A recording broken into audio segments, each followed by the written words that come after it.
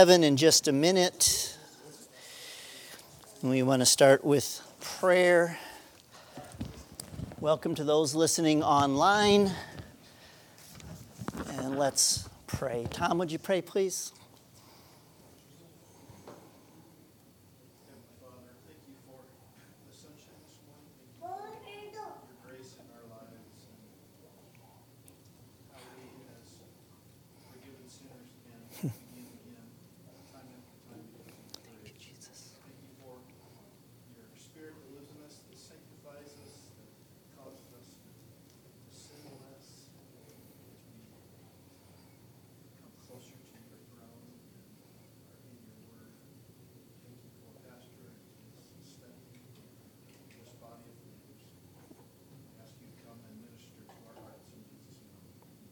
Amen. All right. Well, just by way of review, and again, it's been 2 weeks since we met, so you get a little extra grace on not remembering everything. That's fine. But hopefully we can help create some synapses on things that we've talked about so they stick in there better. So I want to go back again to the definition of faith that we've been using based on Hebrews 11:1. What's a working definition of faith?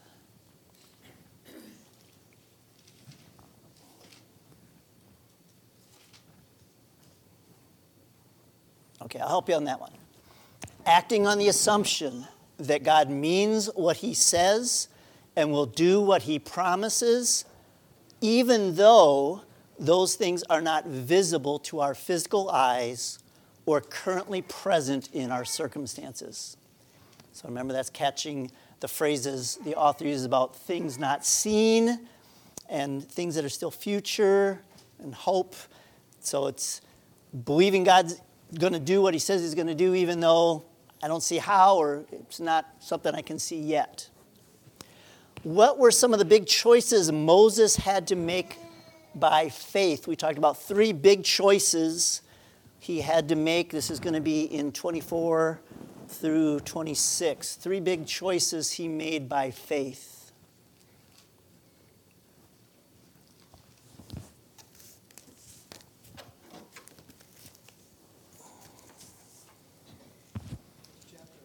We are in Hebrews chapter 11. And the author talks about Moses for a few verses. And we saw 3 choices that Moses made by faith in verses 24 through 26. We understand that the universe was formed at God's command by faith. Right, and actually we're going to use that verse this morning, but we're looking for Moses and his 3 choices in verses 24 through 26. Okay, so that was a choice of loyalty. See, what family is he going to identify with? This Egyptian family that's taken care of him for all these years, really 40 years, or identify with God's people who were slaves in Egypt at the time. Okay, so a choice of loyalty. What else did he have to make a choice about? To be mistreated. Okay, so a choice of lifestyle, we could say mistreated or enjoy all the pleasures the world has to offer. Right? A lot of people in this world would pick, let's go with pleasures the world has to offer instead of ill treatment. And then what was the 3rd choice that kind of helped motivate the other 2?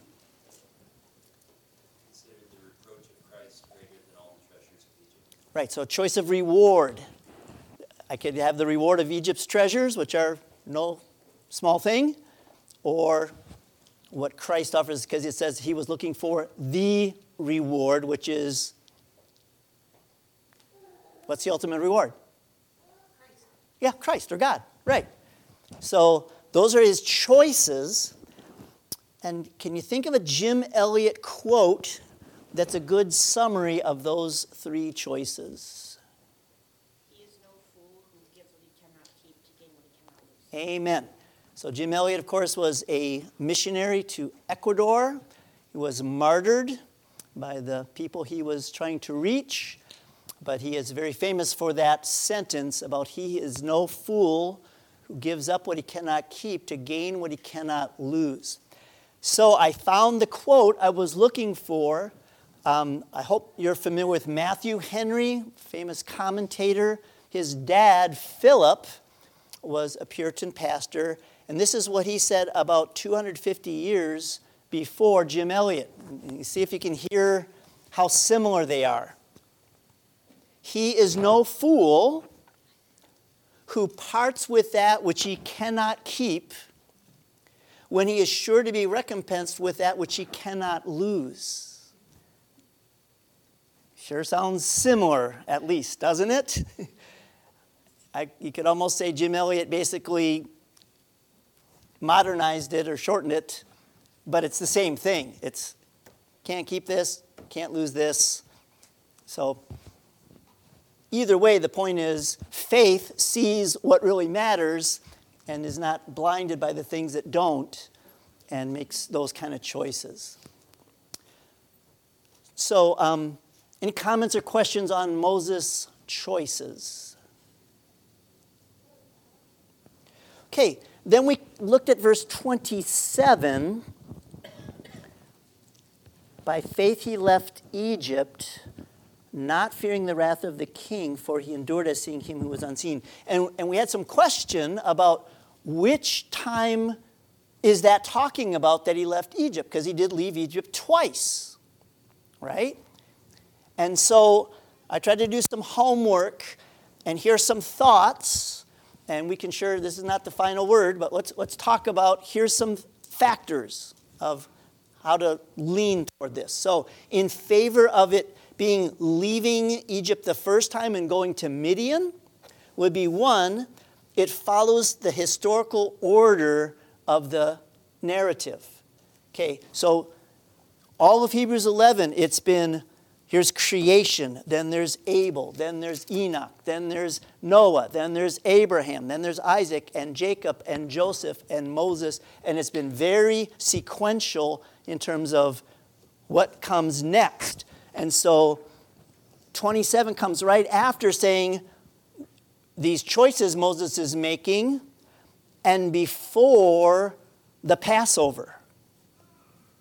So that would be a factor to consider. It's like, okay, if the author's been doing it in chronological order so far, we know he didn't leave the second time before the Passover, right?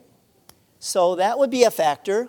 A second factor would be Pharaoh and Egypt pleaded for Moses to leave Egypt by the end. Remember? So there wouldn't be really a fear factor if Pharaoh and all of Egypt saying, please get out of here. There's not a lot of, I'm afraid of that. So that argues in favor of the first leaving. Something that always calls that into question is the Exodus account says that Moses was afraid or feared. So one way to resolve that, I believe, would be Moses felt initial fear, just like Gideon, who we'll talk about today, or like Sarah's initial unbelief, but all of those people overcame that initial fear by faith. So I would say for those reasons, I think it's the first departure and not the second. That doesn't settle it for all time. You're free to disagree with that. I think it's an example of what a phrase you hear me say pretty often in a message. Here's an example of where sincere Christians have come to different conclusions. Okay? Because you could say, yeah, it sounds like when he left the second time. And you might be right. I don't know. I think it's stronger to say the first. Some people think it's stronger to say the second. And so as brothers and sisters in Christ, we can agree to disagree and say, okay, it doesn't really change your life this afternoon or after, which way you think the author's talking about Moses leaving. The point he's trying to say is it was by faith, and he's trying to reinforce that we grow in our faith. So if you're growing in your faith, doesn't matter what you believe about which departure that was. And if you're not growing in your faith, doesn't matter if you have it right or not. So any thoughts on that verse that kind of slowed us down for a second, and that was a good discussion to say, oh, maybe there's options, and there are options.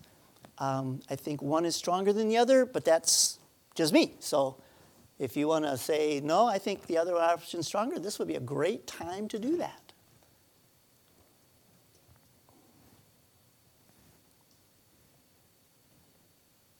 Okay, well, either I persuaded you or you're too... Oh, you're persuaded. Okay. I don't want you to feel like I bullied you into having to believe it that way. But all right, well, let's move on then. A couple more review questions, and then we'll pick up where we left off. Why would observing the Passover take faith? That's the next example that we read in verse 28. Why would observing the Passover involve faith?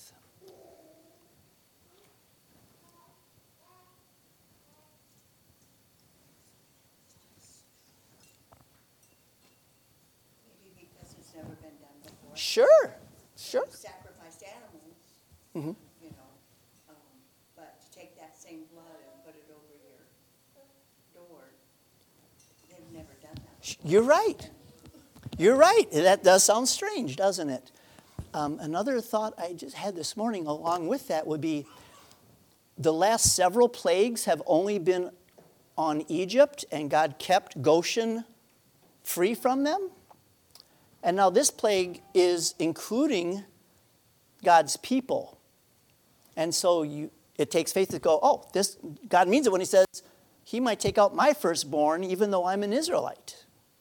You know, I need to take that seriously, not just, well, the Egyptians deserve this anyway, so if they don't do it, so much for them. It's like, oh, now I'm in this situation, and I'm either going to believe that God is really going to do it, or I'm not going to believe it, and my firstborn is going to die if I don't. So that would take faith. So it was a very unusual remedy to be spared the death of your firstborn to put animal blood on your door, just like we talked about if the CDC recommended that for avoiding some kind of coming plague. We would think that's a little strange, and it would take faith to really believe. And then why would the Red Sea be an example of faith?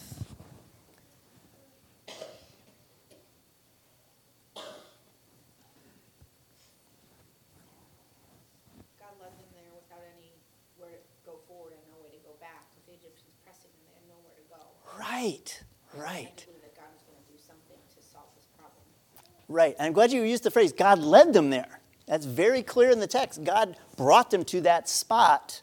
It wasn't Moses got lost trying to follow the map. That's exactly where God led them to be. And there's mountains on this side, Red Sea in front of you, Pharaoh and his army coming behind you. So they are in a place where it's humanly impossible to get out of. There's no way out until God does something miraculous. So that would take faith. So any comments or questions on the Red Sea or the Passover? And then we'll move on in the sequential order to Jericho. All right, would somebody please read Hebrews chapter 11, verse 30. Hebrews 11:30. By faith, the walls of Jericho fell after the people had marched around them for 7 days. Okay, so some of you have probably watched the VeggieTale version of Josh and the Big Wall. Hard not to think of that one on this story, just like Jonah. It's hard not to think of Jonah. But why would it take faith to take down walls that are very tall and strong? Remember, the spies came back and said the walls are really big and the people are really big and we're like grasshoppers next to them. Why would it take faith to follow God's instructions about how to conquer Jericho? They had to do it for 7 days. Okay. Why not just one? Okay, that's a good point. When you think about conquering a city, usually you don't think of trumpets. No, it's very unconventional, to say the least. So it's just, again, kind of like Kathy said about the Passover. It's so out of the ordinary, so out of step with what makes sense humanly speaking. You know, How do you take down a wall? Well, you use battering rams and siege ramps and catapults and whatever else to knock it down. And God says, no, you're not going to use any of those things. You're going to march around with trumpets for 7 days, and I'll take the wall down. So it takes faith to believe God's really going to do it that way, because you look kind of silly for those 7 days. So, and then let's look at Rahab 11:31. Would somebody read Hebrews 11:31?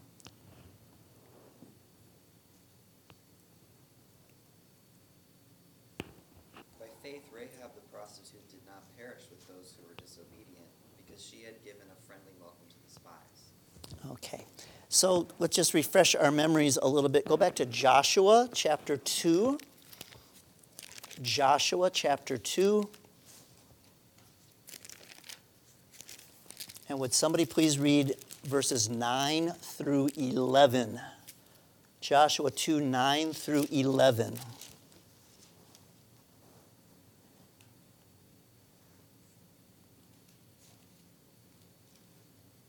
said to them, I know that the Lord has given you the land, and that the fear of you has fallen upon us, and that all the inhabitants of the land melt away before you. For we have heard how the Lord dried up the water of the Red Sea before you came out of Egypt, and what you did to the two kings of the Amorites, who were beyond the Jordan, to Sihon and Og, whom you devoted to be destruction. And as soon as we heard it, our hearts melted, and there was no spirit left in any man because of you. For the Lord your God, he is God, in the heavens above and on the earth beneath. Okay, how long ago had it been since those events had happened? Ballpark. 40 years. 40 years. The crossing of the Red Sea was 40 years plus ago. And she's saying, we've heard about that, and at least some of us have a fear about that, and we know God is the God in heaven above and on earth beneath. That's quite a statement from a Gentile pagan prostitute. You just didn't see that one coming. And it fulfills, in part, I mean, there'll be more examples as you read through the Old Testament, but in Exodus 9, would somebody read 9:16? This is God speaking to Pharaoh. 9:16.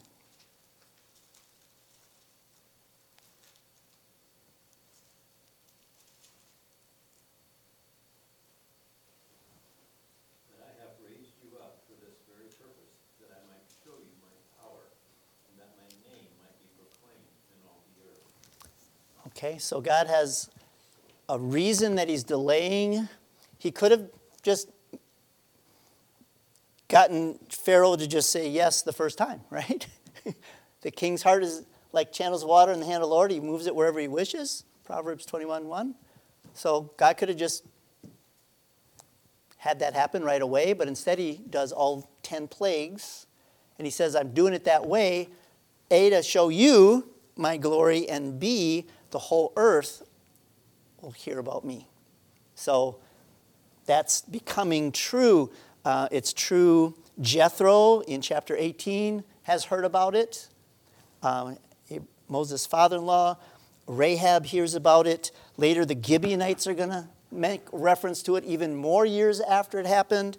It shows up again in Numbers 14. So God had this purpose of, I'm going to announce who I am, not just to you, Pharaoh, or even to my own people, the Israelites, but more and more people in an expanding range are going to know about who I am.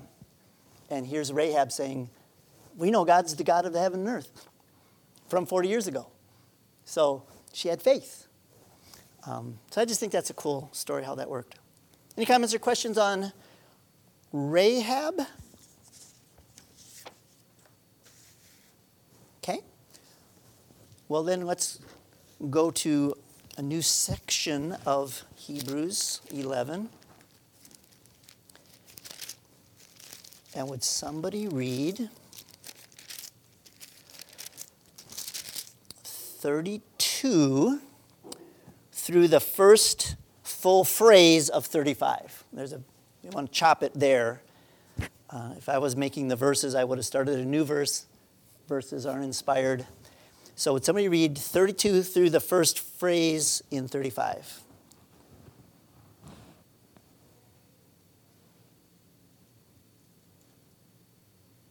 What more shall I say? For time would fail me to tell of Gideon, Barak, Samson, Jephthah, of David and Samuel and the prophets, who through faith conquered kingdoms, enforced justice, obtained promises, stopped the mouths of lions, quenched the power of fire, escaped the edge of the sword, were made strong out of weakness, became mighty in war, put foreign armies to flight. Women received back their dead by resurrection. Okay, thank you. Okay, so he has been kind of picking a name, and in Abraham's case, multiple verses, Moses, a few verses, and now he's just sort of kind of cramming a bunch in and just lists. What shall I say? I'm running out of time. Let me just give you a few, names. Boom, boom, boom, boom, boom, boom, boom, boom, boom. And he assumes his readers then and now know who he's talking about and know the stories behind them and know why they are illustrations of faith. So I'd like to spend a little time on Gideon and his story, because the author says he didn't have time to tell about it all, but we do have time this morning, so I'd like to just revisit the story of Gideon. We'll talk about some of the other people that are mentioned there, and we'll see how far we get. So this is in Judges chapter 6. Judges chapter 6. And would somebody please read verse 6? Judges 6:6.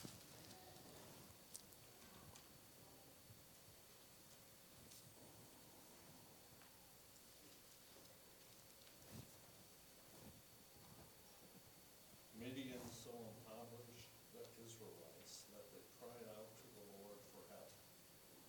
Okay, thank you. So the verses before that are saying how Midian would just come in during harvest time, clean out the wheat or whatever grain that was time for harvest, take it back to Gideon, and Israel just, their crop is just devastated. And so earlier it says, they would hide in caves and holes in the ground and strongholds, and it's like, how do we preserve our food, because these raiders are coming in every year at harvest time and taking our stuff. So they're brought very low because of that, and God's going to intervene. So chapter 6, verses 11 through 17, please. Judges 6:11 to 17.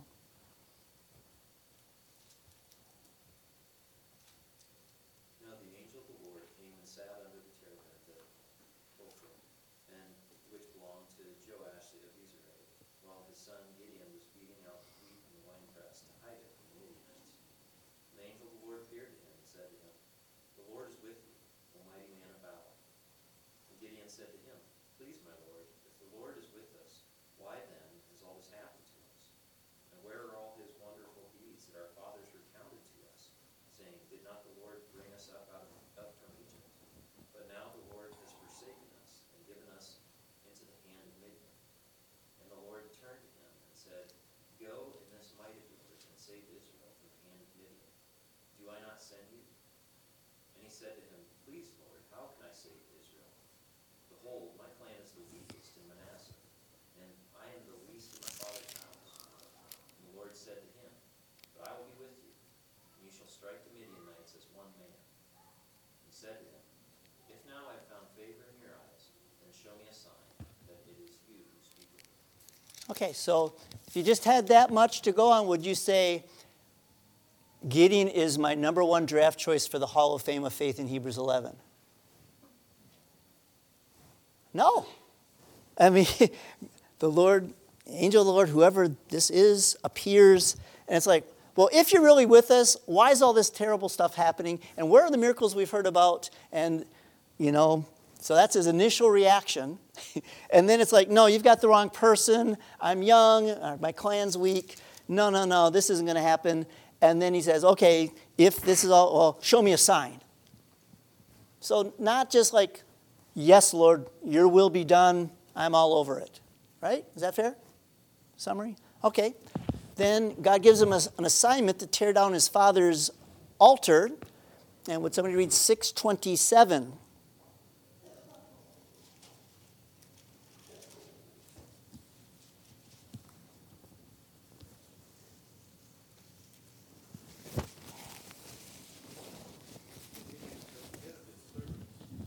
Did as the Lord told him, but because he was afraid of his family and the men of the town, he did it at night rather than in the daytime. Okay, so there again, he was afraid. It's a night operation because he's scared. Doesn't want his family to know it was him. Okay, then go to chapter 6. Would somebody read, this is what everybody associates with Gideon, this part of the story, 6:36 to 40. Somebody read Judges 6:36 to 40.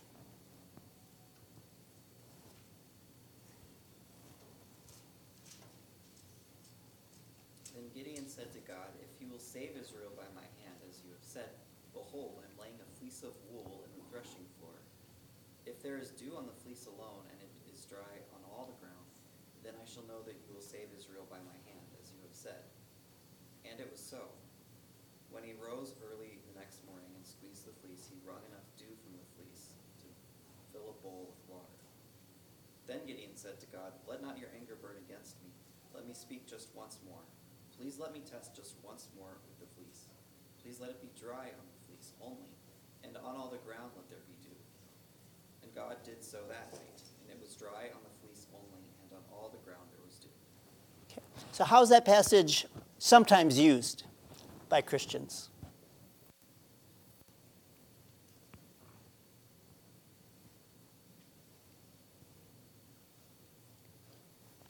Okay. Here's how I've heard it.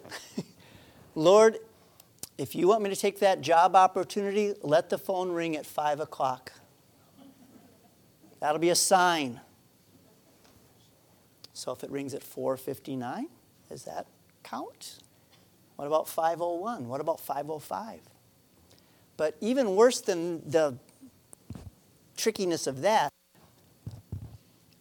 is Gideon trying to find out God's will. And how do you know that from the text that says something twice?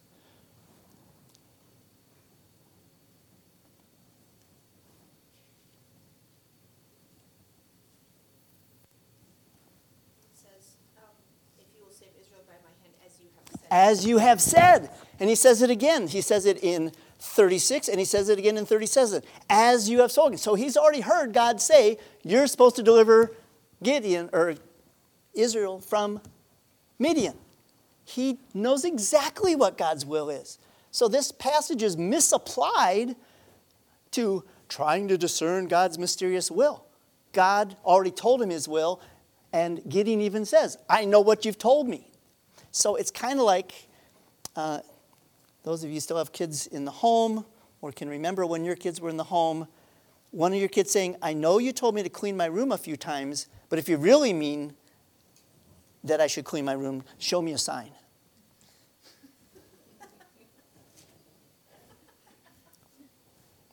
How would you respond as a parent? I'll show you a sign. Right? The problem is not ignorance of God's will. Just like your kids know you've already told them to clean the room. So asking for a sign when you already know what God wants you to do is not faith. Okay? So we already saw he asked for a sign when the Lord first appeared to him. He's afraid to do something at night. Now he's asking for not just one but two more signs to do what he already knows he's supposed to do. And then, let's keep reading in the story, chapter 7 of Judges, verse 2 and 3. Judges 7, 2 and 3.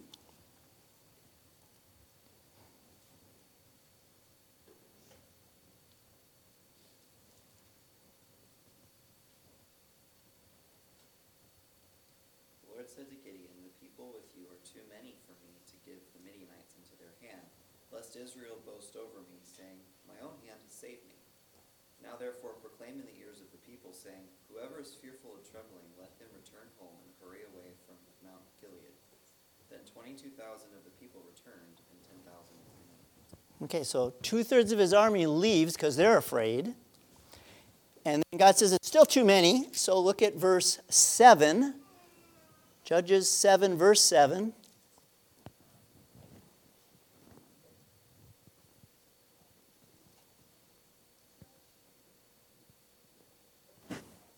Judges 7, verse 7. The Lord said to Gideon, with the 300 men that laughed, I will save you and give the Midianites into your hands. Then all the other men go, each to his own place. Okay, so now the army is 300 men. Anybody know how many the Midianites had? A lot more than that. Actually, we're told how many in 8, verse 10. Somebody read 8:10, please. Judges 8, verse 10. Keep going. You're right. That plus how many others? 1,550,000 men, all who were left of all the army was controlled the east, but there had fallen 120,000 men through the sword. So add those together, we got 135,000, right, against 300. Is Scott Davidson in the room? I thought I saw him. Scott? What's the math on that? What's the ratio between 135,000 and 300?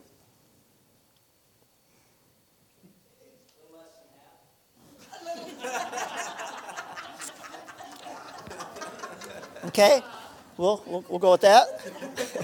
Very helpful, thank you. That comes out to 450 to 1. Does anybody know what the odds were at the Alamo?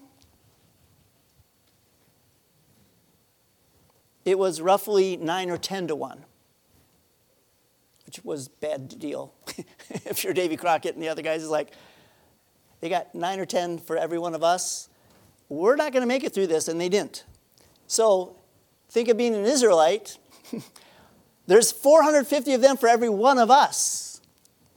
Are you feeling real optimistic about how this is going to go? No. So that's what we're up against. So now read, this is probably the favorite part of the story for me, is chapter 7, 9 to 15. Judges 7, 9 through 15. That same night the Lord said to him, Rise and go down against the camp, for I have given it into your hand. But if you are afraid to go down to the camp with Purah your servant, and you shall hear what they say, and afterward your hands shall be strengthened to go down against the camp. Then he went down with Purah his servant to the outposts of the armed men who were in the camp. And the Midianites and the Amalekites and all the people of the east lay along the valley like locusts in abundance, and their camels were without number, as the sand that is on seashore is in abundance. When Gideon came, behold, a man was telling a dream to his comrade, and he said, Behold, I dreamed a dream, and behold, a cake of barley bread tumbled into the camp of Midian, and came to the tent, and struck it so that it fell down, and turned it upside down, so that the tent lay flat. His comrade answered, This is no other than the sword of Gideon, the son of Joash, a man of Israel. God has given into his hand Midian and all the camp. Through 15. Please. As soon as Gideon heard the telling of the dream and its interpretation, he worshipped. He returned to the camp of Israel and said, Arise, for the Lord has given the host of Midian into your hand. Isn't that a beautiful story? God says, if you're still afraid, I've got some encouragement for you. I've got a sign for good for you. Go down and listen, and then think of all the things God orchestrated. That here's a Midianite pagan soldier has a dream, and another Midianite soldier who doesn't believe in the true God interprets it. God gave him the interpretation. It's nothing other than Gideon's coming and he's going to destroy us. And he had that dream and that interpretation right at the time Gideon was there to overhear that conversation. And how does he respond? What's the first thing he does? He worshiped. Does that mean he got together some guitars and drums and singers and they started singing a certain kind of song? What does it mean? He's praising God. It's a heart thing. It's a heart. Oh, God, you are so kind to me. I've been a little bit slow this whole story. Starting from when you first appeared to me, I needed a sign, and then I needed more signs, and I was still afraid, and I'm afraid tonight, and you are so kind and gracious and merciful to this weak-faithed servant of yours that you would show me this sign for good. Thank you, God. That's worship. Doesn't need musical accompaniment, doesn't need a band. It's heart response to the goodness of God or some other aspect of God. Okay? So that's what, when we come to a worship service, it's not about, the music is to help enhance those and express those internal heart things, but it's not ultimately about music or style of music or what instruments or not instruments. It's about what's going on in our hearts as we think about who God is and how he's revealed himself and what his character is like, how he's dealt with us in mercy and grace, and responding to him with love and thanks and praise. That's worship. And so Gideon worships. And then what does he do?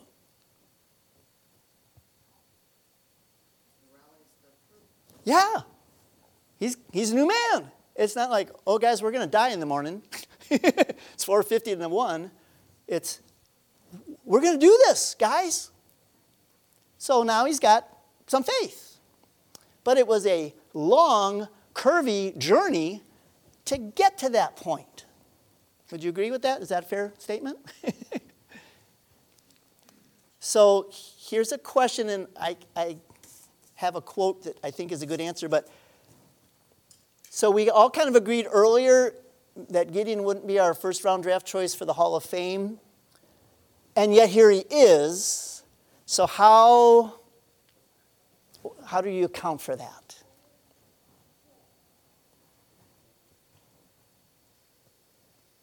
Okay, Mark? It's only by the grace of God that any of us have faith. Amen. That's a great answer. Amen. So here's something I wrote down when I preached on this. Gideon gets included in the Hall of Faith not because he was so great, but because God is so gracious. As one writer said, faith is a response of all who are conscious of their own weakness and accordingly look to God for strength. Faith can be simply, I'm weak, you're strong, God. Doesn't have to be heroic and brave and all those other things. It can just be, I'm weak, I don't know what to do. I'm trusting you, God. You're my strength, you're my help, you're my everything. Help. That's faith. God is honored by that kind of faith. And he's the one who gives us the faith, as Mark pointed out. The only reason we have faith is God's grace. So it all comes back to God. So, any more thoughts on Gideon before we move on? Okay. Who would be some examples from the people that were listed of those who conquered kingdoms and were mighty in war and sent foreign armies to flight? Who would be some examples that are right in that list?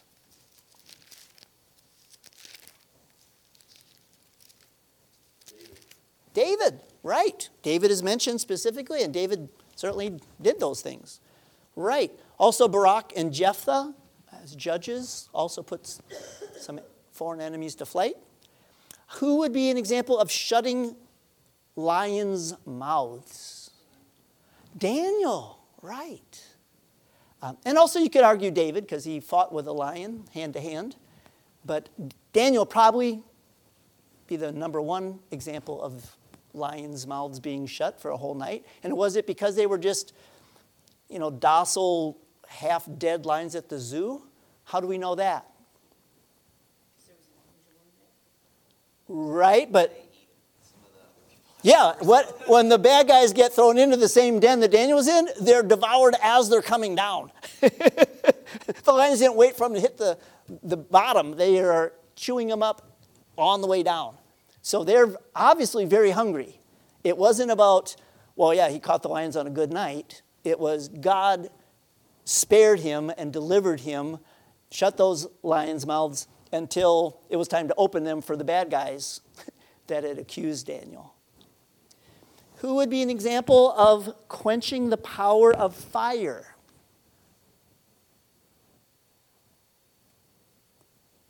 God did it when Elijah was showing the prophets of Baal. Okay, so he brought fire on that one, right? What about quenching the power of fire? Shadrach, Meshach, and Yeah, the three Hebrew children, Shadrach, Meshach, and Abednego. Remember, they're in the furnace. It's heated 7 times hotter. The people that are trying to throw them in are burned by it, and they're spared and don't even smell like smoke when they come out. So God intervened, and they are examples of faith, by faith quenching fire. They trusted God. Who are some women who receive back their dead?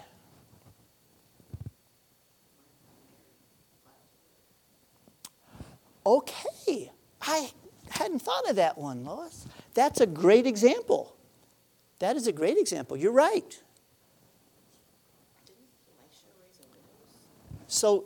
So we got 2 examples in the Old Testament. Elijah, with a J, raised a widow's son, and then Elisha raised a Shunammite woman's son. I don't know if she was a widow or not, but either way, those would be 2 examples in the Old Testament, along with women receiving back the dead. You could include Lazarus, or you could include the widow of Nain, also received her only son back from the dead during the funeral procession.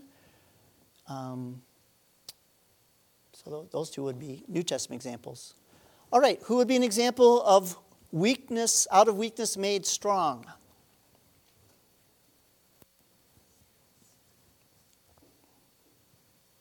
Who did we just talk about for a while this morning? Well, I would say Gideon on the weakness side. Yeah, Samson was definitely made strong, stronger than average. I don't know that he started out weak. Okay, so out of strength was made weak. That would be work for Samson. But yeah, in terms of a weak believer made strong, I would say Gideon would be a prime person for that. So any comments or questions on that part of Hebrews? Because it's going to shift gears drastically in the rest of verse 32 and following. Okay, so here, this will be the teaser for next week. If that is all we had to go on in Hebrews 11 and it stopped with a full stop there, a period, and started chapter 12, you could come up with the impression faith always brings about happy endings. Faith always makes you successful. Faith always makes you victorious in battle. Faith always gives you what you're hoping will happen. And so this is from a guy named Ted Kluck. He says this: we have become addicted to happy ending stories where we go through X, some hard thing, and then start praying, and then shazam, God makes everything better, and we have a nice utopian story to tell where we are the hero who ends up with the great job, the great family, the time off, the free plane tickets, the lost purse, or the great healthy kids. The fact of the matter is, often the happy ending isn't until heaven. And that's what the author of Hebrews is going to tell us. Because he's going to say, you know what? There's a whole bunch of people who didn't experience victory and happy outcomes. And we're going to save that for next week. But there's a bunch of people that suffered terribly and had very unhappy stories. And they also did those things by faith, which is a corrective of thinking, if you have faith, you get the happy ending. If you don't have a happy ending, it's because you didn't have enough faith. You don't get the healing, you didn't have enough faith. You didn't get that job, you didn't have enough faith. Okay, there's a circle of Christians out there, maybe you know some, that talk that way. If you have enough faith, you'll get X. If you don't get X, it obviously is because you didn't have enough faith, which is just wrong at a number of levels, but it flies in direct contradiction with the rest of Hebrews 11. So Lord willing, we will talk about that next Sunday. We'll see the other examples the author gives us of faith, and it's much different than the ones we just saw. But ultimately, we all have a happy ending. Well, fair enough. And that's why that sentence is great. The fact of the matter is often the happy ending is heaven. So you're right. Yes. But meantime, it might not be the happy story. That's all I'm trying to say. Yeah. Ultimately, we get beyond belief happy ending forever. Amen. That's what keeps us going. But we don't always see it this side of heaven. All right. Well, let's close in prayer. And Kyle, would you lead us? Dear Lord, I thank you for our time this morning, spent in your word and the encouragement that we received from it studying Hebrews 11 and the examples that you show us from your word of the faith of many that have gone before us and the encouragement that that faith doesn't depend on us, but it is a gift from you, not dependent on our strength, not dependent on our circumstances. And that whether or not we receive victory in this life, or whether our happy ending waits till heaven, that we still are trusting, having faith, because you're in control of all. That's right. We ask your blessing on time of worship, teaching to come, that you would bless all that hear in person and online, and give us all ears to hear as the wisdom of your word is preached. In Jesus' name I pray. Amen. Amen.